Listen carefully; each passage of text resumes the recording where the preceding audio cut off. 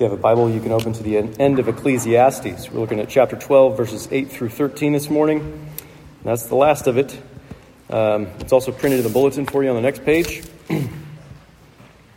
Here we are at the end of our series in Ecclesiastes. It only took 23 weeks. And Brian's probably thinking, it's 23 weeks of my life, I'll never get back. Which is exactly what Ecclesiastes would say, actually. But that's okay. Ecclesiastes would say you can't get the past back. You can't hold on to these things. Your time is slipping into the future. That's okay. It was worth it because these were weeks that we were spending together with God and His Word. And actually, that's a good summary of this book. It's a good summary, a good overall summary, I think, of life according to Ecclesiastes. Life is only worthwhile if it's life with God. It's only worthwhile if it's life lived in a relationship with God, where you treat God as God, when you fear God, and when you listen to Him and live accordingly, when you keep His commandments. That's the only kind of life worth living. That's a good life, that's a meaningful life, a satisfying life, and that's the kind of wisdom that Ecclesiastes offers us in his book, the wisdom that God is prodding us toward through faith in Jesus. So let's look at the summary of Ecclesiastes together. Let me pray first, then we'll read the scripture. Father, we want wisdom for life with you. Satisfy our hearts and transform our minds with your word now through the power of your Holy Spirit. We ask in Jesus' name. Amen. Vapor of vapors, says the preacher. All is vapor. Besides being wise, the preacher also taught the people knowledge, weighing and studying and arranging many proverbs with great care. The preacher sought to find words of delight, and uprightly he wrote words of truth. The words of the wise are like goads, and like nails firmly fixed are the collected sayings. They are given by one shepherd. My son, beware of anything beyond these. Of making many books there is no end, and much study is a weariness of the flesh. The last word, all has been heard. Fear God and keep His commandments, for this is the whole of being human. For God will bring every deed into judgment with every secret thing, whether good or evil. This is the word of the Lord. Thanks be to God. So, fear God, keep His commandments. The fear of God is a difficult topic. We've touched on it a few times through this series in Ecclesiastes, as all the wisdom literature really emphasizes the fact that the fear of God, the fear of the Lord, is the beginning of wisdom. It's the foundation. All of wisdom flows from the fear of God. But it's a difficult topic for us. We tend to think of fear as a negative reaction. It's an unpleasant experience to be afraid of something, right? It's a negative reaction to bad things. So it's hard for us to conceive of it as a positive reaction being commended here, a positive reaction to a perfectly good God. As Christians, maybe we think, the fear of God, that's an archaic thing, that's an outdated thing, that's an Old Testament thing, right? That since Jesus came along and reconciled us to God, there's no longer any need to fear God. But Peter says it simply, and he says it clearly to the church after Christ, his time on earth, after his crucifixion and the resurrection, his ascension, everything. Peter says in 1 Peter chapter 2, honor everyone, love the brotherhood, fear God. So the summary of wisdom that we find in Ecclesiastes is still good for us today. It's still good for us. And since it's the summary, let's quickly review where Ecclesiastes has taken us. We're not going to spend too much time on this overview. Basically the author, probably Solomon, he's the son of David, he's the king of God's people, he's the preacher, he's the one teaching the church, the congregation, the assembly, the people who are gathered to hear God's word. He taught the congregation the wisdom that he had gained over a lifetime of exploring everything the world has to offer. We got the whirlwind tour of life under the sun, right? Life lived without really considering God. Life lived without really taking into account the creator and judge of all. Ecclesiastes looked for anything of lasting significance, anything of lasting satisfaction that might make life worthwhile in the world, he came up empty. Right? Work, wealth, pleasure, power, philosophy, family, children, legacy, all these things. Anything and everything people turn to for meaning, to try to find true meaning and true joy in life, without regard to God, abstracted out of a relationship with God. All these things in and of themselves, they're hollow. That's what he calls them. They're hollow, they're vain, they're frustrating pursuits. They're vaporous, they don't last. Ultimately, we want something glorious that death won't ruin. That's what we want. That's what we're looking for. That's what Ecclesiastes has been looking for. Something glorious that death won't ruin. But apart from God, there is nothing like that. Apart from God, there's no eternal glory. Once something is disconnected from God, untethered from your relationship with God, then it becomes maddeningly fleeting and futile. Vapor of vapors, says the preacher. All is vapors. So mostly this comes across as bad news, right? You read this book, and it's easy for Christians to wonder why this book is in the Bible, because it seems kind of depressing, nihilistic. Maybe it comes across mostly as bad news because we wish we could find something satisfying in this world. Maybe we wish we could find something truly joyful in life apart from God. But this is all part of the good news. It's the good wisdom that the Bible has for us. Ecclesiastes says he has come to know this wisdom through his lifelong search. He's come to know this wisdom not just for himself, but in order to teach us this delightful truth, right? This is the way he puts it. Besides being wise, the preacher also taught the people knowledge, weighing and studying and arranging many proverbs. So maybe he's not just talking about Ecclesiastes. Maybe he's also talking about the Proverbs, which are largely Solomon's, but with great care, right? So the preacher sought to find words of delight, and uprightly he wrote words of truth. So we do maybe encounter wisdom like this, fear God, as a negative thing, but it's good for us. We need to be goaded toward this kind of wisdom. We need to be prodded toward this kind of wisdom, because it's not natural for us to gravitate towards this wisdom that life with God is the only life that's truly worth living. And it is difficult for us to hear these wise words of Ecclesiastes because we're like unruly sheep who stray away from the shepherd, who are prone to wander. But it is good for a shepherd to take care of his flock and even poking them with a stick to keep them away from danger or to keep them near himself, right? So that's the imagery we have here in verse 11. The words of the wise are like goads. They're these sharp sticks, cattle prods or whatever that you just use on oxen who have thick enough skin they can handle it, but you want them to feel something, right? So they're like goads. And like nails firmly fixed are the collected sayings. They're given by one shepherd.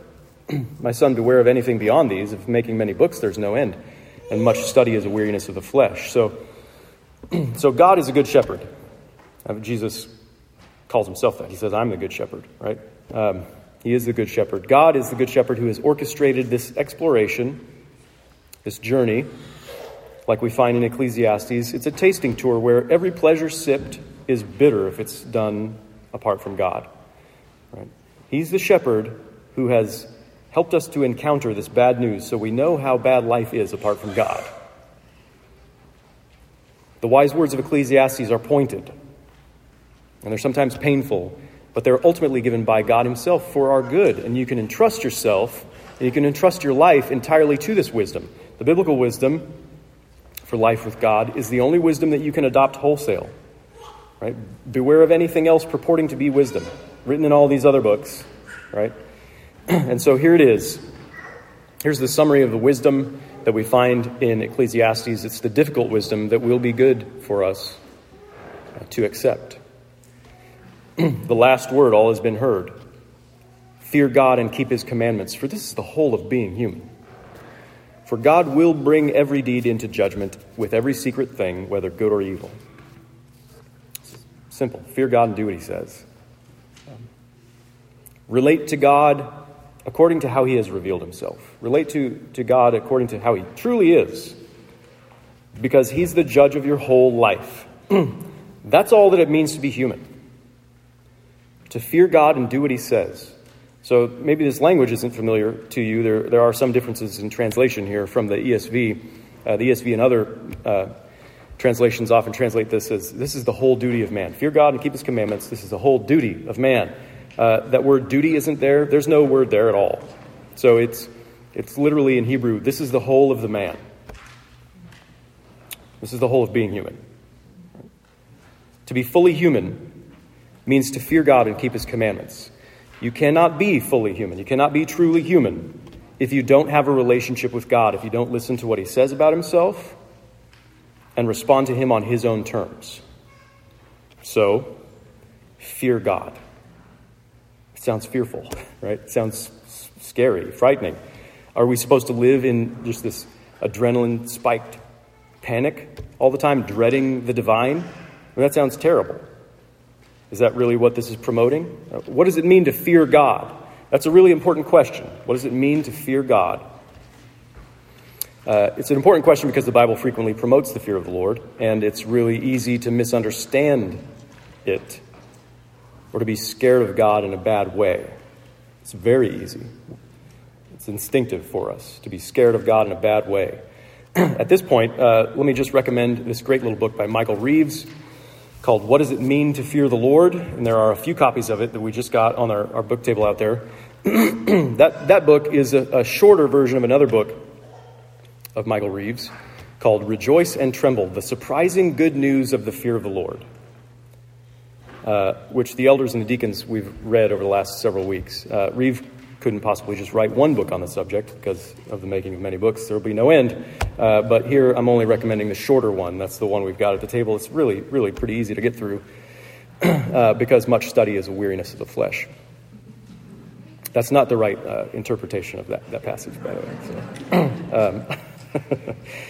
So, anyway, as the subtitle of the longer book suggests, the fear of the Lord is a good thing. The surprising good news of the fear of the Lord. It's a blessing. It's a blessing that we should want. Reeves points out that there is a bad fear of God, and there's a good fear of God. And we can see them both, and he points this out in Exodus chapter 20. We see them both in the same passage where God gives his law to his people at Mount Sinai, and it's a pretty dramatic experience. It's a pretty terrifying experience for the people. So it says in Exodus 20, when all the people saw the thunder and the flashes of lightning and the sound of the trumpet and the mountain smoking, the people were afraid and trembled, and they stood far off and said to Moses, you speak to us and we will listen, but do not let God speak to us lest we die. Moses said to the people, do not fear, for God has come to test you so that the fear of him may be before you, that you may not sin. The people stood far off while Moses drew near to the thick darkness where God was. It's a pretty interesting passage. The people instinctively perceived God to be a threat to be avoided. And they stood far off. And that was the bad fear. And Moses said, do not fear. Don't fear in that way. Right? But God had come so that the fear of him would be before them and be in them, that they would fear God, and that it would cause them not to sin, not to pull away, not to stand apart from God. And Moses exemplified this by drawing near. This was the good fear. The bad fear causes you to flee from God, and the good fear causes you to flee to him. The bad negative fear is when you believe that God is against you, and it drives you away from God in self-protection. You think the best way to protect yourself is to protect yourself against God. And that's the sinful fear of God. And God says, don't fear me that way. The good fear, the positive fear, is when you believe actually that God is for you. And it drives you toward God with total abandon. This is the holy fear of God. So Reeves says, unlike that devilish fear that would drive us away from God, this is a fear that keeps us from drawing back or turning away from him, a worshipful and devoted fear, a loving fear that falls down facing, not fleeing God. It's a fear that comes from knowing God. It's a fear that comes from knowing him truly and fully. The bad fear doesn't know God truly or fully. It might imagine the wrong things about God, like he's cruel or he's capricious. And you got to stay away from him, right? That he's not kind.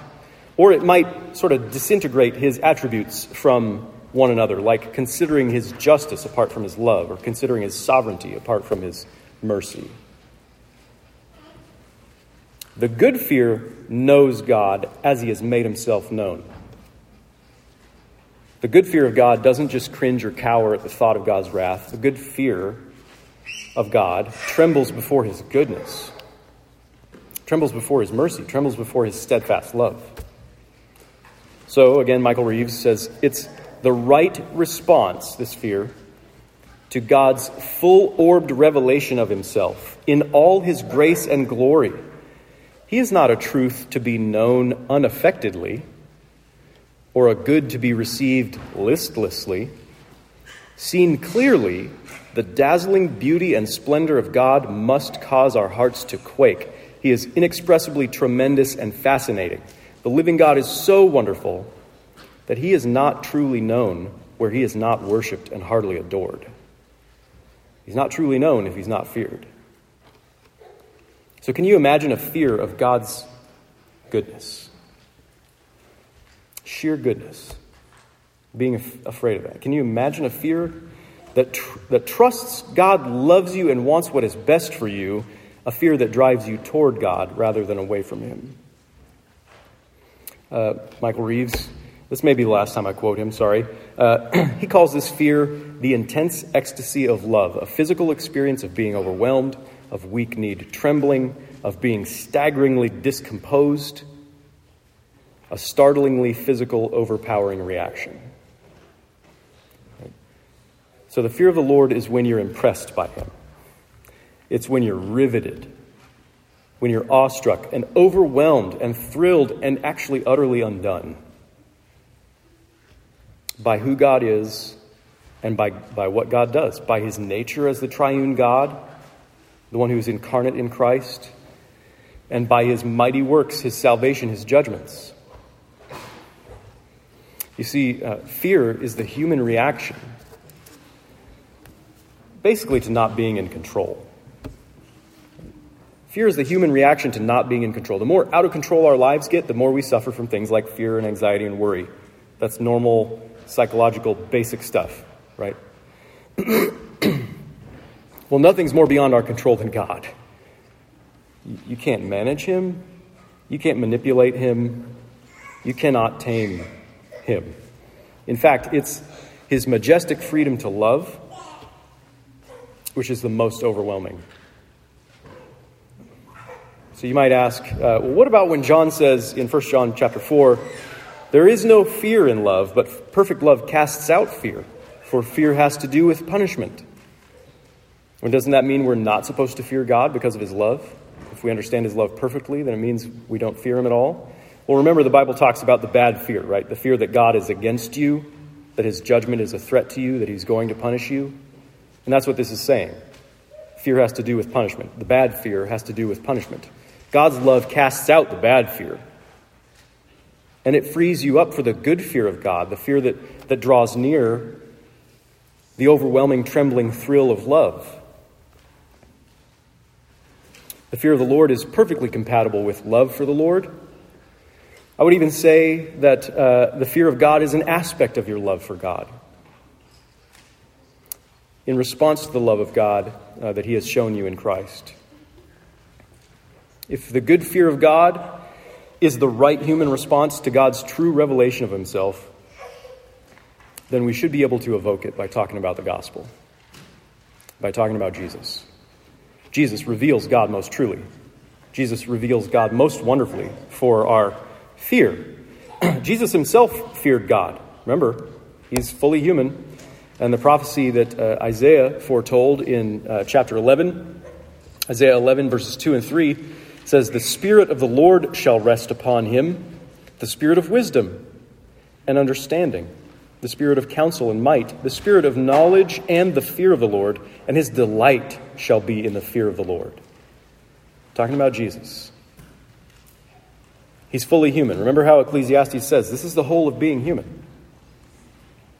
This is what it means to be truly human. Well, Jesus is the perfect human. He's the Spirit-filled human. He's the one true human in right relationship with God, and he delights in the fear of the Lord. It's good to him. It's a blessing. The elders and deacons were talking about this just the other day. Everything Jesus ever did on earth was done in the fear of the Lord. He treated God as God, and he submitted himself to God's sovereign will.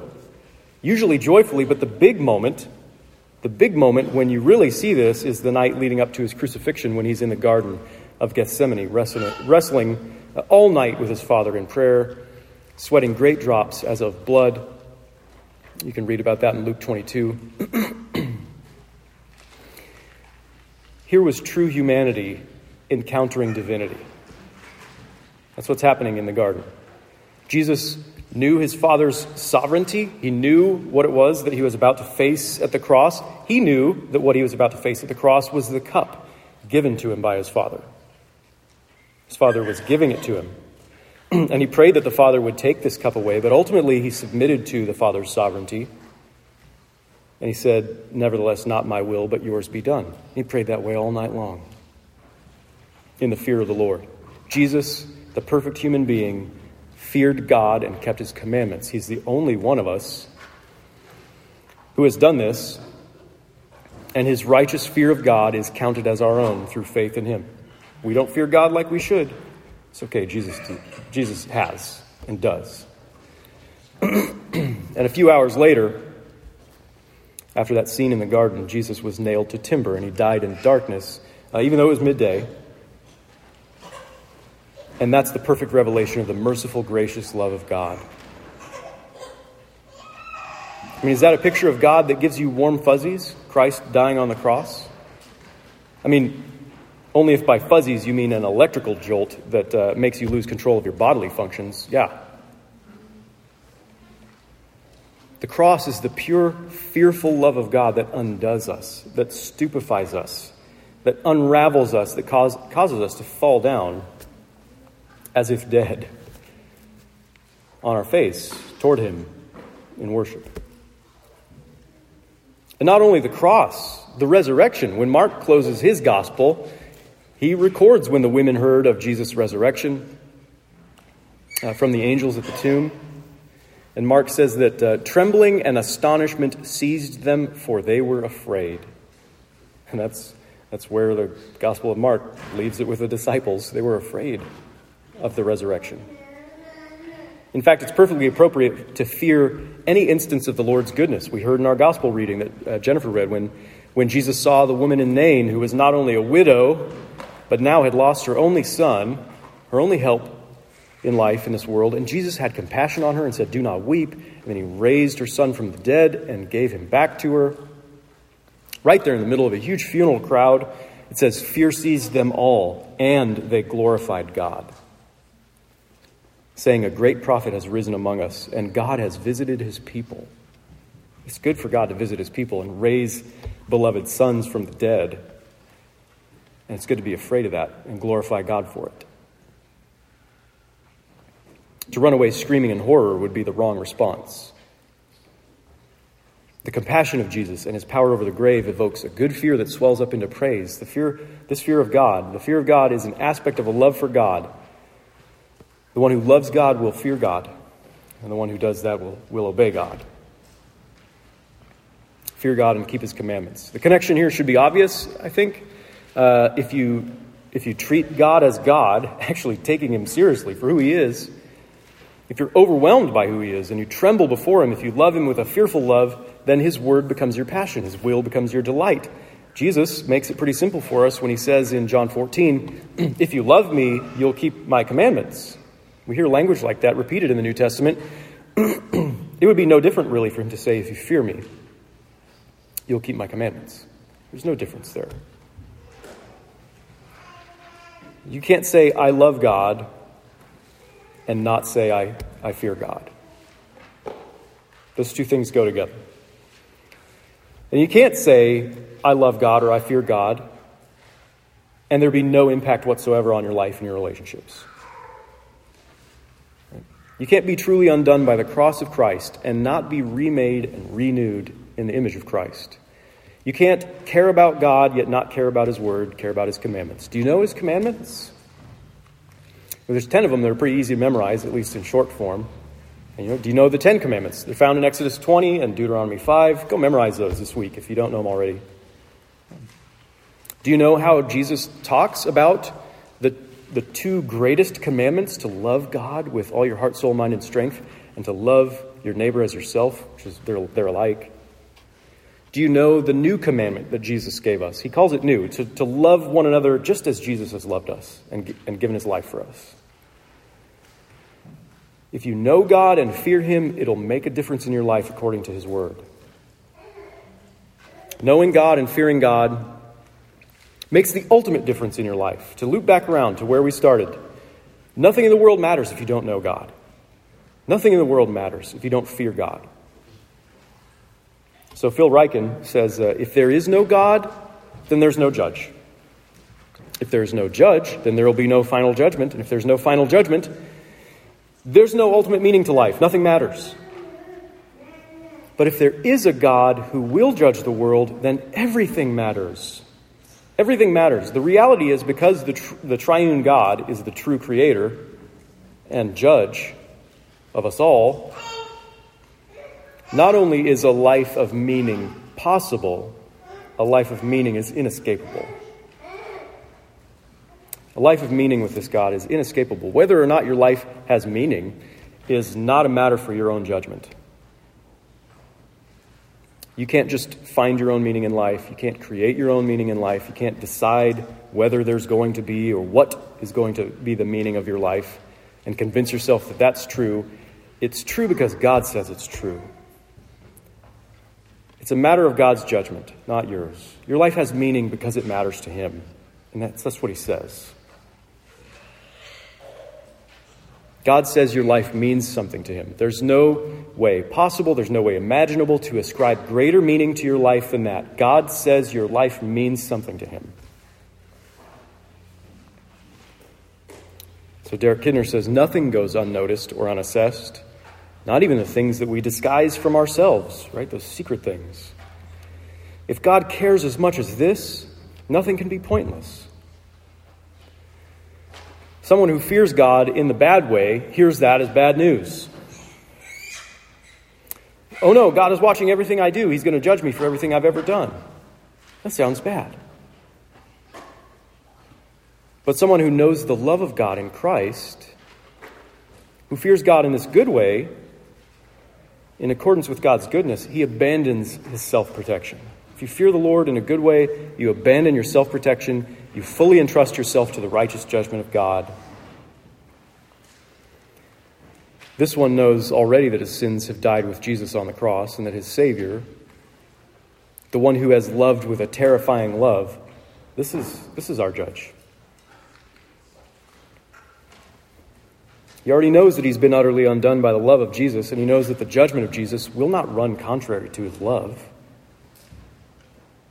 As if the Jesus who died on the cross and the Jesus who returned to judge some different Jesus. This one cannot imagine anyone better to judge his every deed than Jesus, the one who fears God. And his fear of the Lord Jesus leads him to fall at the feet of his judge, rather than to wish that he could escape the judgment of Jesus. This good fear of God is not natural. It's hard for us even to understand it a lot of the time. The bad fear, the kind where you run from God, that's natural. That's instinctive. The good fear of God is a gift. It's a blessing. It's a benefit of redemption that you have in union with Christ. And God has promised this gift to his people. He says in Jeremiah 32, "They shall be my people, and I will be their God. I will give them one heart and one way, that they may fear me forever, for their own good and the good of their children after them. I will make them with them an everlasting covenant, that I will not turn away from doing good to them, and I will put the fear of me in their hearts, that they may not turn from me. I will rejoice in doing them good, and I will plant them in this land of faithfulness with all my heart and with all my soul." It's good for God to give us a new heart to fear him, even though it means our undoing, right? Even though the words of the wise are like goads coming from this one shepherd. It's because God is a good shepherd to us. He's caring well for our souls that he prods us with these words of difficult wisdom like these of Ecclesiastes. They might be difficult, painful even, but they anchor our souls in the reality of God, right? They're like nails firmly fixed, without which we would find ourselves drifting away from God, drifting untethered, without any solid foundation for hope or joy in life, with only the empty terror of meaninglessness. If you want meaning, if you want substance, if you want weighty, glorious, everlasting joy, then you want the gift of the fear of God. That's what you want. There's a funny little line in a Harry Potter movie where Harry's friend Ron receives a gift from his mom. It's a rather ugly vest with a big R on it, R for Ron. And you can tell he's disappointed with the gift. He's trying to hide his disappointment. It's a gift that he didn't want, really. But his mother smiles and tells him, just what you wanted, actually. And we use that line around our house all the time when we give the kids things that they don't want. But to love someone can mean doing exactly the opposite of what they wanted. It can mean that. Think of a child who wants to run out into the street and you stop them. Think of an addict who needs an intervention. Think of anyone making self-destructive choices. Sinners are biblical fools. We're always making self-destructive choices, neglecting the fear of God, desperate to fear anything but God. And so we often experience God's love to us as a violation of our self-destructive will. We don't want to fear God, but God knows what's best for us. It might not be the gift you always wanted, but the fear of the Lord is the good gift that the Lord knows you need to live a fully, truly human life in this world in relationship with him through faith in Jesus. And God knows how to give you this gift in the gospel. Amen. Let's pray. Father, you're the one who can give us a heart to fear you. And we trust that this is good for us, even if we don't understand that. You're a good shepherd. And so we ask that you would have your way with us. Make us to know you as you truly are. Help us by your Holy Spirit to believe your word and to live by it. We don't just want some ecstatic, overwhelming experience.